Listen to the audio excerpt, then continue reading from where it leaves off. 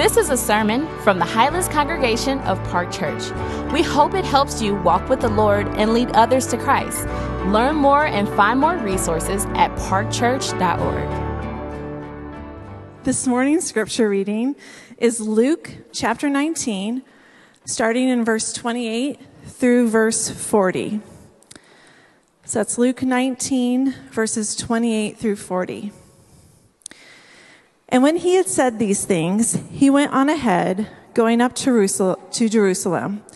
When he drew near to Bethphage and Bethany at the mount that is called Olivet, he sent two of the disciples, saying, "Go into the village in front of you, where on entering you will find a colt tied, on which no one has ever yet sat. Untie it and bring it here.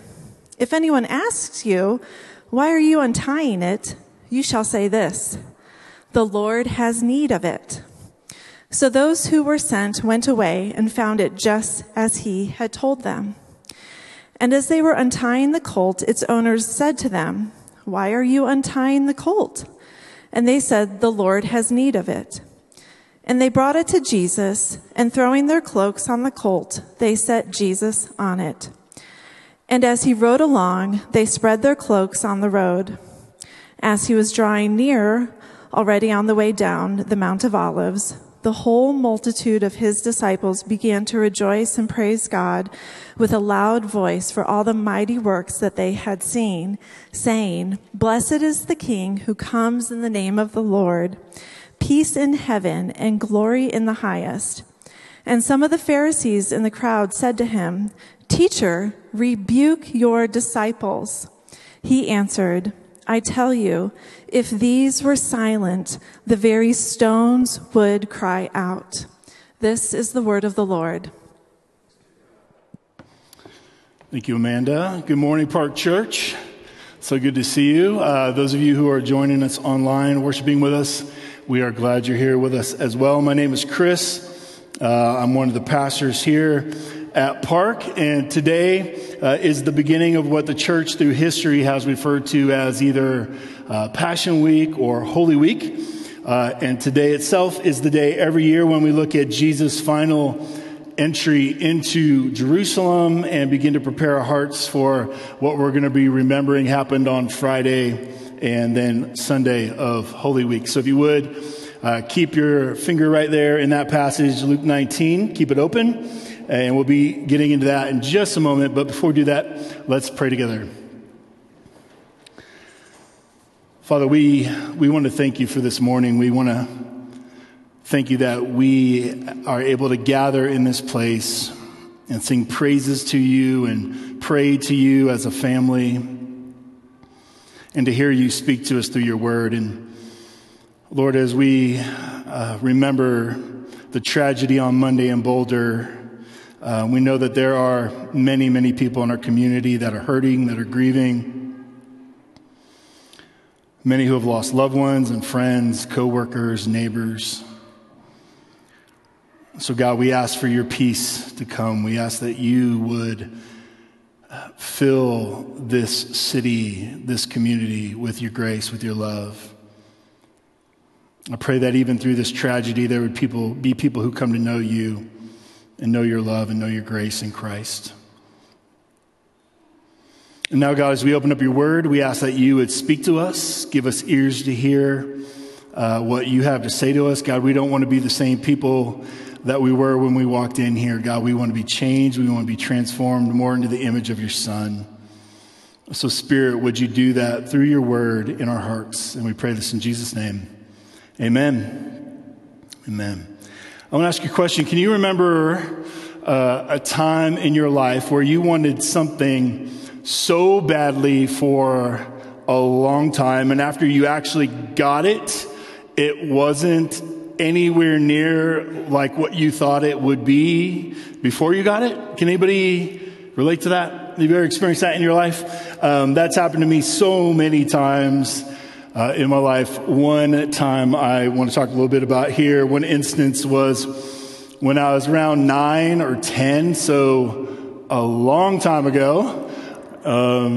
I, back in the day, loved G.I. Joe. Can anybody relate to that? G.I. Joe? Anybody G.I. Joe folks? Okay, there's some people. Great. And I loved all the action figures and all the paraphernalia that went with that. The tanks and the boats and the planes and the motorcycles and all that stuff. You name it, I had it. And I especially loved G.I. Joe comic books. And I remember one day reading through one of my comic books, and I saw an advertisement for a free boom box. Okay, now let's stop for a second.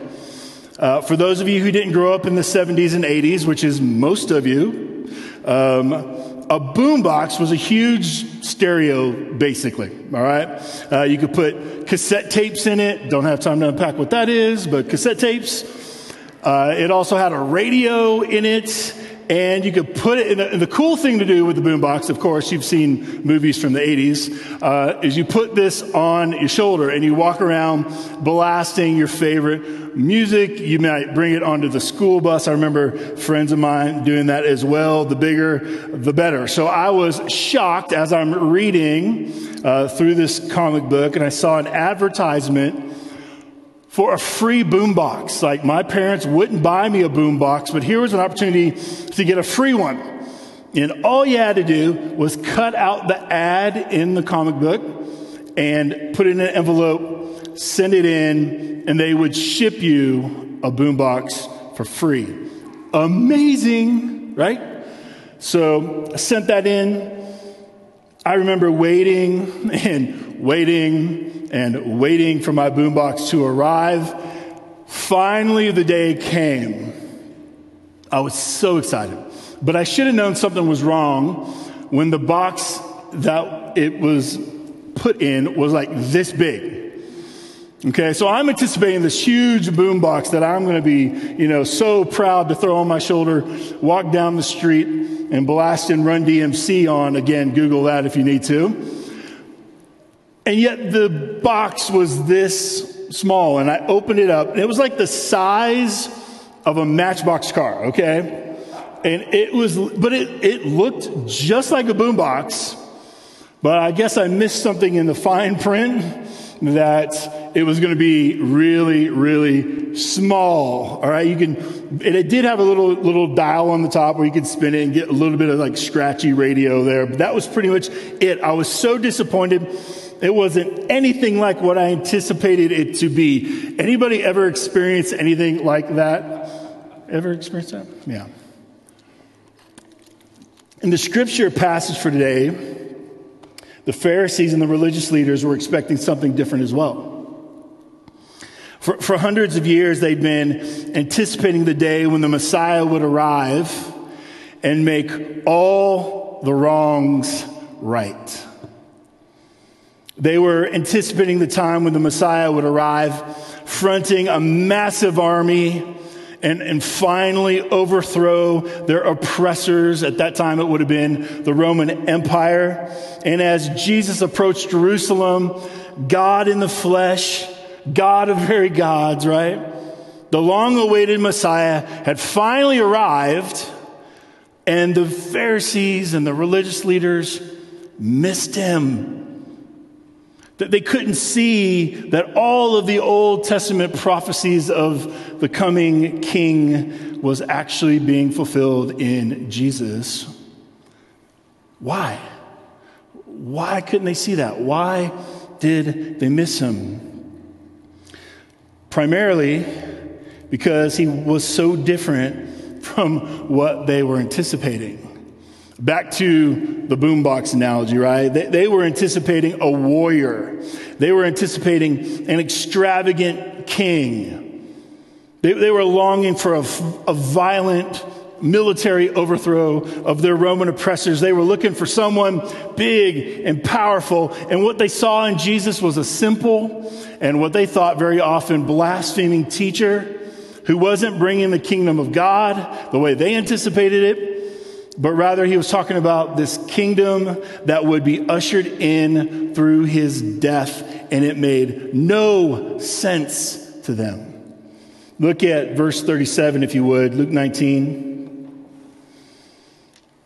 It says, as he was drawing near the city of Jerusalem, already on the way down the Mount of Olives, the whole multitude of his disciples. This is meaning more than just the 12. This is that huge throng of people, a multitude of people that have been following Jesus, listening to his teachings, hearing or seeing his miracles. They began to rejoice. When I was younger, I missed this. I always thought the people throwing out the cloaks and the palm branches, I thought that was in Jerusalem. I thought that was Jerusalem welcoming him. That's not what's going on here. He's not yet at Jerusalem. This is the disciples who are doing this. Those who believe he is the King of Kings. They began to rejoice and praise God with a loud voice for all the mighty works that they had seen, saying, "Blessed is the King," notice they call him the King, "who comes in the name of the Lord, peace in heaven and glory in the highest." And there they're quoting Psalm 118, which was considered a royal psalm that had been sung over David as he entered Jerusalem. Solomon, as he entered Jerusalem, and other of Israel's kings had heard that as they entered into the capital city. So here they're attributing to Jesus that he's the coming king, that he's the Messiah, the next in line. And some of the Pharisees in the crowd said to him, "Teacher, rebuke your disciples." Like, tell them to stop. Like, he is not who you're saying. You're not who they are saying you are.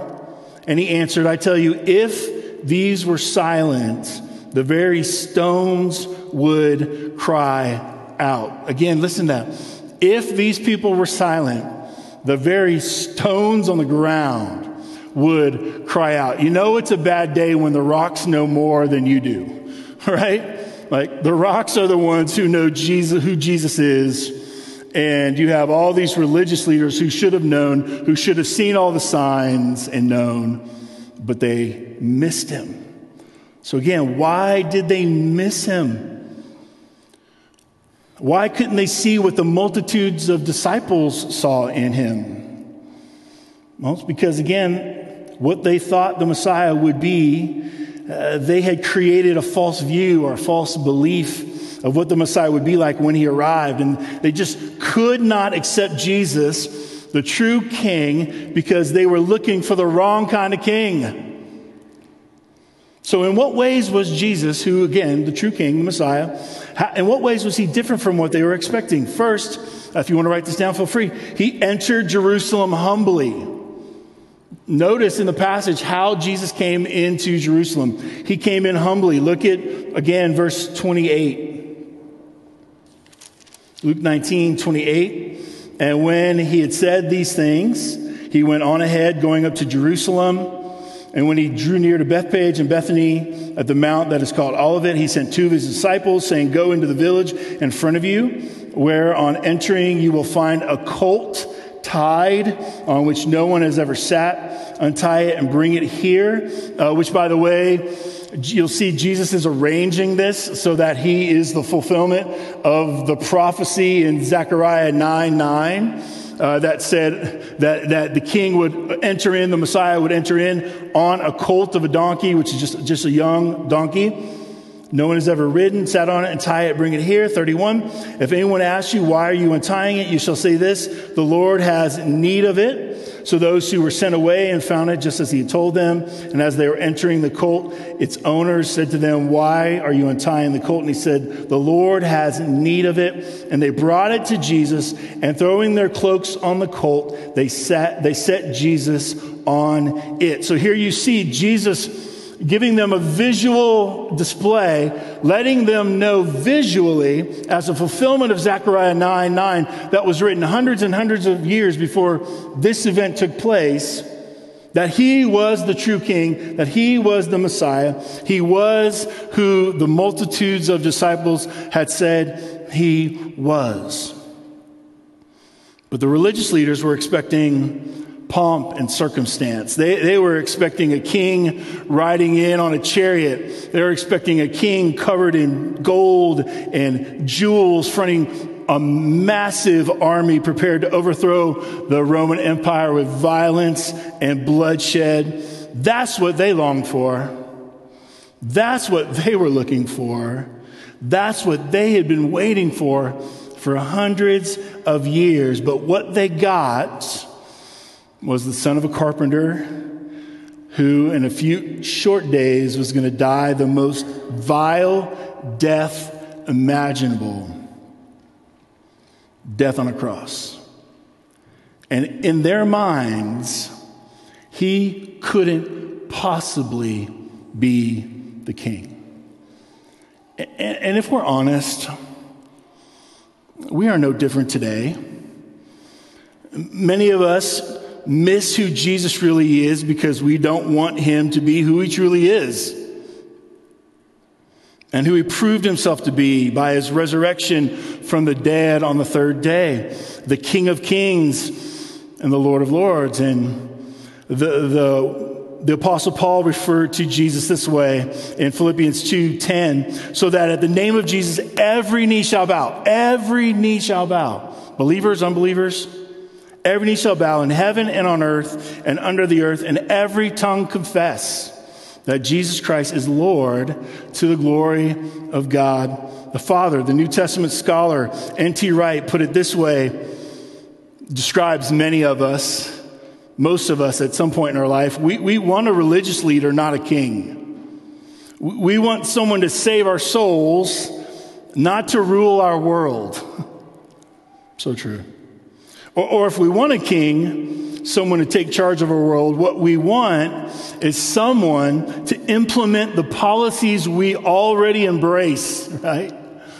I want Jesus to be like me. I want Jesus to agree with me, just as Jesus' contemporaries did. So they couldn't receive him because of the way he entered. He came in humbly. Second, he arrived full of compassion. This is not what they were expecting of the Messiah. He arrived full of compassion. Look at verse 41, if you would. And when he drew near, again, coming to Jerusalem, he's not quite there yet. And when he drew near and saw the city, he what? What's it say? He wept. He wept over Jerusalem. This is the opposite of what the Pharisees were anticipating. They were expecting the Messiah to arrive full of strength and power, not in weakness, not with compassion, certainly not crying. So why was he weeping? Well, just keep reading. Look at verse 42. He wept over it and saying, would that you, even you, again, speaking to Jerusalem, had known on this day the things that make for peace, but now they are hidden from your eyes. In other words, my patience has run out now. For the days will come upon you when your enemies will set up a barricade around you and surround you and hem you in on every side and tear you down to the ground, you and your children within you, and they will not leave, their enemies, they will not leave one stone upon another in you, because you did not know the time of your visitation. You did not realize that my arrival is God coming to you. And you've rejected me. And so devastation is coming. And that was actually literally fulfilled in history, roughly 35 to 40 years after when Rome, the Roman Empire, finally once for all just destroyed Jerusalem, specifically the temple, where he says there wouldn't be one stone on top of the other. That is literally what they did to the temple, which is why there is no temple in Jerusalem any longer. That happened back in AD 70. And this wasn't the first time that Jesus expressed his deep grief over Jerusalem. You might remember another passage in Luke's gospel, Luke 13, verses 34 and 35. We see Jesus brokenhearted again over the spiritual condition of Jerusalem. And he said, "Oh, Jerusalem, Jerusalem, the city that kills the prophets and stones those who are sent to it. How often would I have gathered your children as a hen gathers her brood under her wings? Like, this is not the Messiah they were anticipating. He's saying, I would have gathered you like a mother hen gathers her chicks. All right, that's not what they were anticipating. That's not the kind of Messiah they expected. And you were not willing. Behold, your house is forsaken, and I tell you, you will not see me until you say, blessed is he who comes in the name of the Lord. And that's exactly what they're saying in Luke 19. And so I just want to just make sure let's nuance this a little bit. This pronouncement of judgment over Jerusalem in Luke 19 was not some snap reaction by Jesus. He's not losing his temper because they were confused about who Jesus really was. It was based on centuries of God's people and their leaders not living into their calling. Their calling to be God's representatives in the world, to be the light of the world that would draw the nations to God. And the final straw was the fact that God came back to Jerusalem. He was coming back to his temple, his home that he had built so that God could dwell among his people, like he promised he would through the prophets. And they rejected him. See, what we see here, really honestly, is the end of God's patience. God is patient. God will take his time. But there is a place and there is a time where his patience does end. The Apostle Peter talks about that, 2 Peter 3:9. The Lord is not slow to fulfill his promise, as some count slowness. In the context there were people who were beginning to doubt whether or not Jesus was going to return, whether or not Jesus was going to come back, even in the early church, whether or not he was going to really come back and make all things new. And so Peter's like, hey, don't think that he's being slow here, right? Or not fulfilling his promise. Here's what's going on. But he is patient towards you. He's patient. He's not slow. He's not keeping his promise. He's patient, not wishing that any should perish, but that all should reach repentance. He's patient. And God had been patient. But Peter goes on to say in verse 10, right after that, but the day of the Lord will come. The day of the Lord will come like a thief. He is patient, but there's a time when his patience ends, and that's what we see being illustrated here in this passage. So Jesus entered humbly. They were shocked by that. That didn't make sense. He arrived full of compassion. Definitely not how they thought the Messiah would arrive. And lastly, he came seeking justice. He came seeking justice. Now, you might be thinking, isn't that what the Pharisees and religious leaders were anticipating when the Messiah would arrive? Weren't they anticipating justice? Weren't they expecting God's justice to fall on the Roman Empire because of their oppressive rule over God's people? Absolutely. That is exactly what they thought was going to happen. But that's not the justice that Jesus initially came to deliver. Rome did eventually get their justice. We know that because there is no such thing as the Roman Empire. It's gone. It's wiped off the map, right? There is no Roman Empire. They received justice. But at this time, the justice Jesus was delivering was focused on Jerusalem itself and the religious leaders who had turned the temple into a scheme to make themselves rich.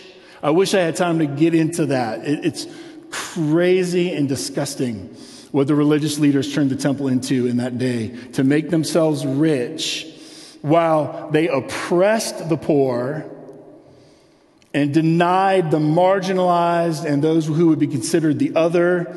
They denied them access to the temple that was intended by God to be a lighthouse for the world to be drawn to worship the one true God. Look with me, if you would, at verse 45. And he entered the temple. Okay, now finally he's actually in Jerusalem now. And he entered the temple and began to drive out those who sold. We know from the other gospel accounts, this is the court of the Gentiles.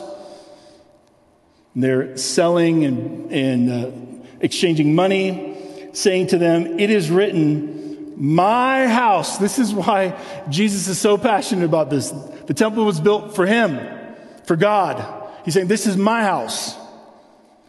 It shall be a house of prayer, but you have made it a den of robbers." There he's quoting Isaiah 56:3, the prophet. In reference to this account, again, another quote, N.T. Wright says this: "The temple is God's house. But if God is coming in person and finds the temple turned into a symbol of Israel's failure to be his people, that there is only one possible result. In telling the story of Jesus, they," and the they there is referring to the gospel writers, Luke here, "are consciously telling the story of how God came back to his people in judgment and mercy." Key, in judgment and mercy. The judgment being Jesus cleansing the temple, which was symbolically displaying what was going to happen in another 40 years as Rome would actually destroy Jerusalem and the temple. But also mercy. Remember, this isn't the end of the story. Friday's coming, right? Sunday's coming. Mercy being what Jesus accomplished for his people at the cross by bearing our sin on himself and taking the judgment that we deserve because of our sin, and then being raised again on the third day, victorious over Satan and sin and death. That's God's mercy. So yeah, he did come in judgment, but he also came in mercy. So how should we respond to this? Right, this is a lot. Wow, Jesus is amazing. But how should we respond to what we see here? Let me just give you a couple. One, be thankful. Just be thankful. Be a thankful people. Be thankful that the story doesn't end with Jesus announcing judgment. Amen? The story doesn't end with judgment. Be thankful that the story doesn't end on Friday with Jesus' dead body on the cross. That's not where the story ends either. Be thankful that Jesus completed the mission for which he came into the world through his death and resurrection. Be thankful that Jesus is the King of Kings and Lord of Lords. Be thankful that he is currently ruling and reigning in heaven and through his church, and will one day return to consummate that kingdom that he inaugurated in his first coming 2,000 years ago. Be thankful. Be thankful. This is why on Sunday we're going to have a holy party happening in here. We're thankful people. We're grateful for what Jesus has accomplished for us.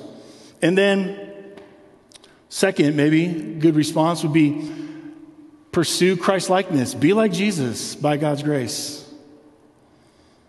Let the mercy and grace of God and the indwelling work of the Spirit so impact you that your life more and more reflects the character and nature of Jesus. You see, I think a lot of us think, well, I'm a disciple of Jesus because I know a bunch of stuff in the Bible.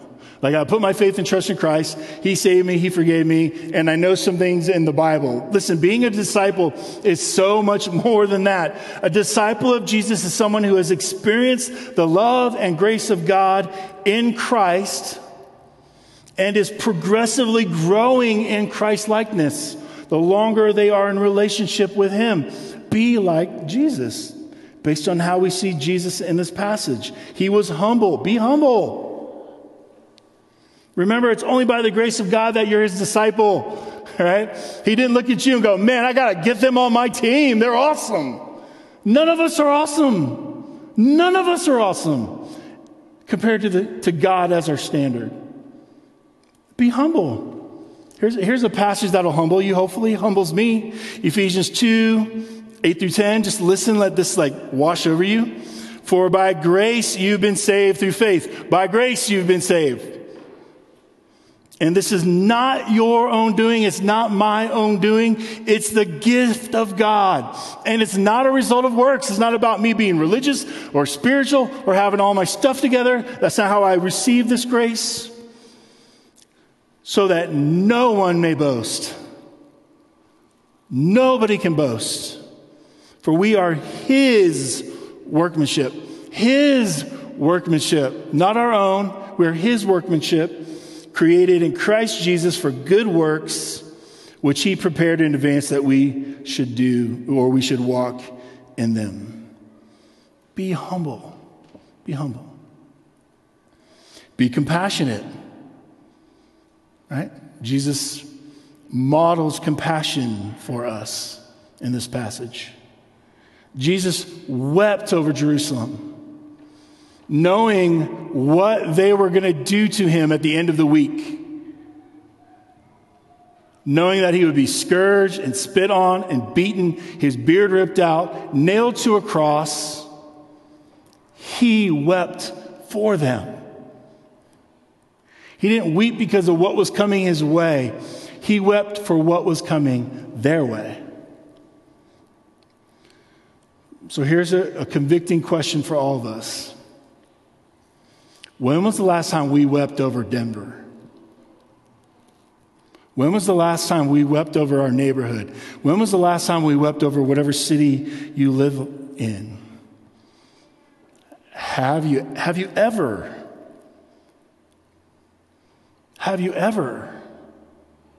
wept like this?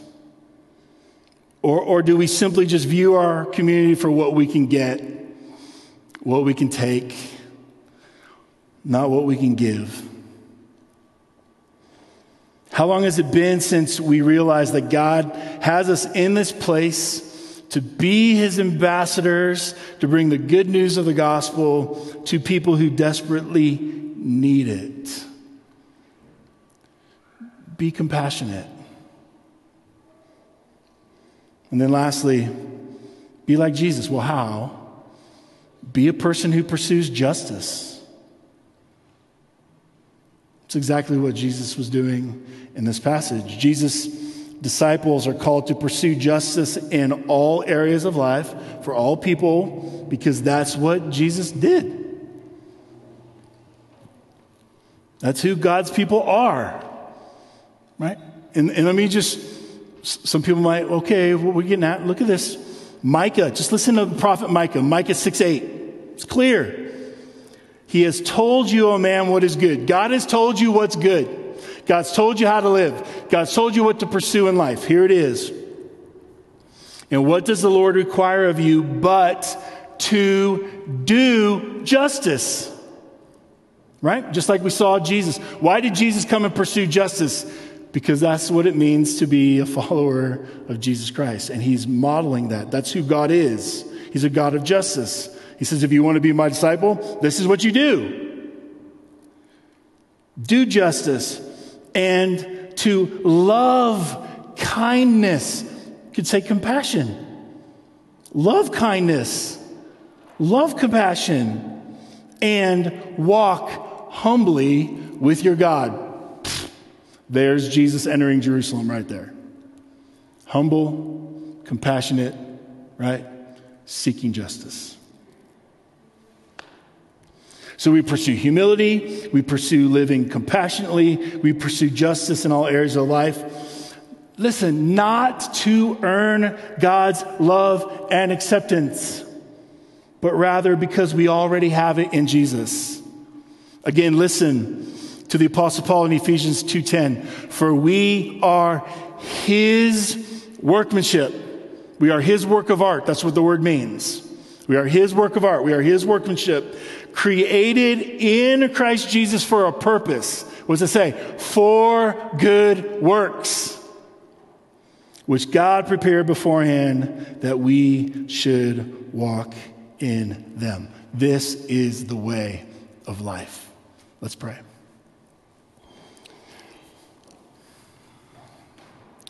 Father God, we are humbled by the fact that you love us. We are humbled by the fact that you willingly chose to send your son, Jesus, for us, to do for us what we could never do for ourselves.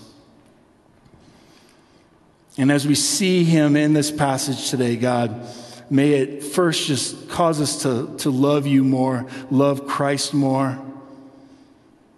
And in response to that, be so grateful that we want to live out his life through ours. By your grace, by the power of the Spirit, as we stumble and we fall short, we rest in your grace. But God, may that not keep us from pursuing Christ-likeness. May that be the fuel and the energy that empowers us towards Christ-likeness. And may you receive glory and your people in the world receive joy. We pray this in Jesus' name. Amen. Amen. Thanks for listening. Park Church exists to make disciples of Jesus for the glory of God and for the joy of all people. If you enjoyed this, make sure you share it with someone. We'd also love to hear from you on social media. Find us at Park Church Denver. Lastly, more resources and info are available online at parkchurch.org. Peace and love.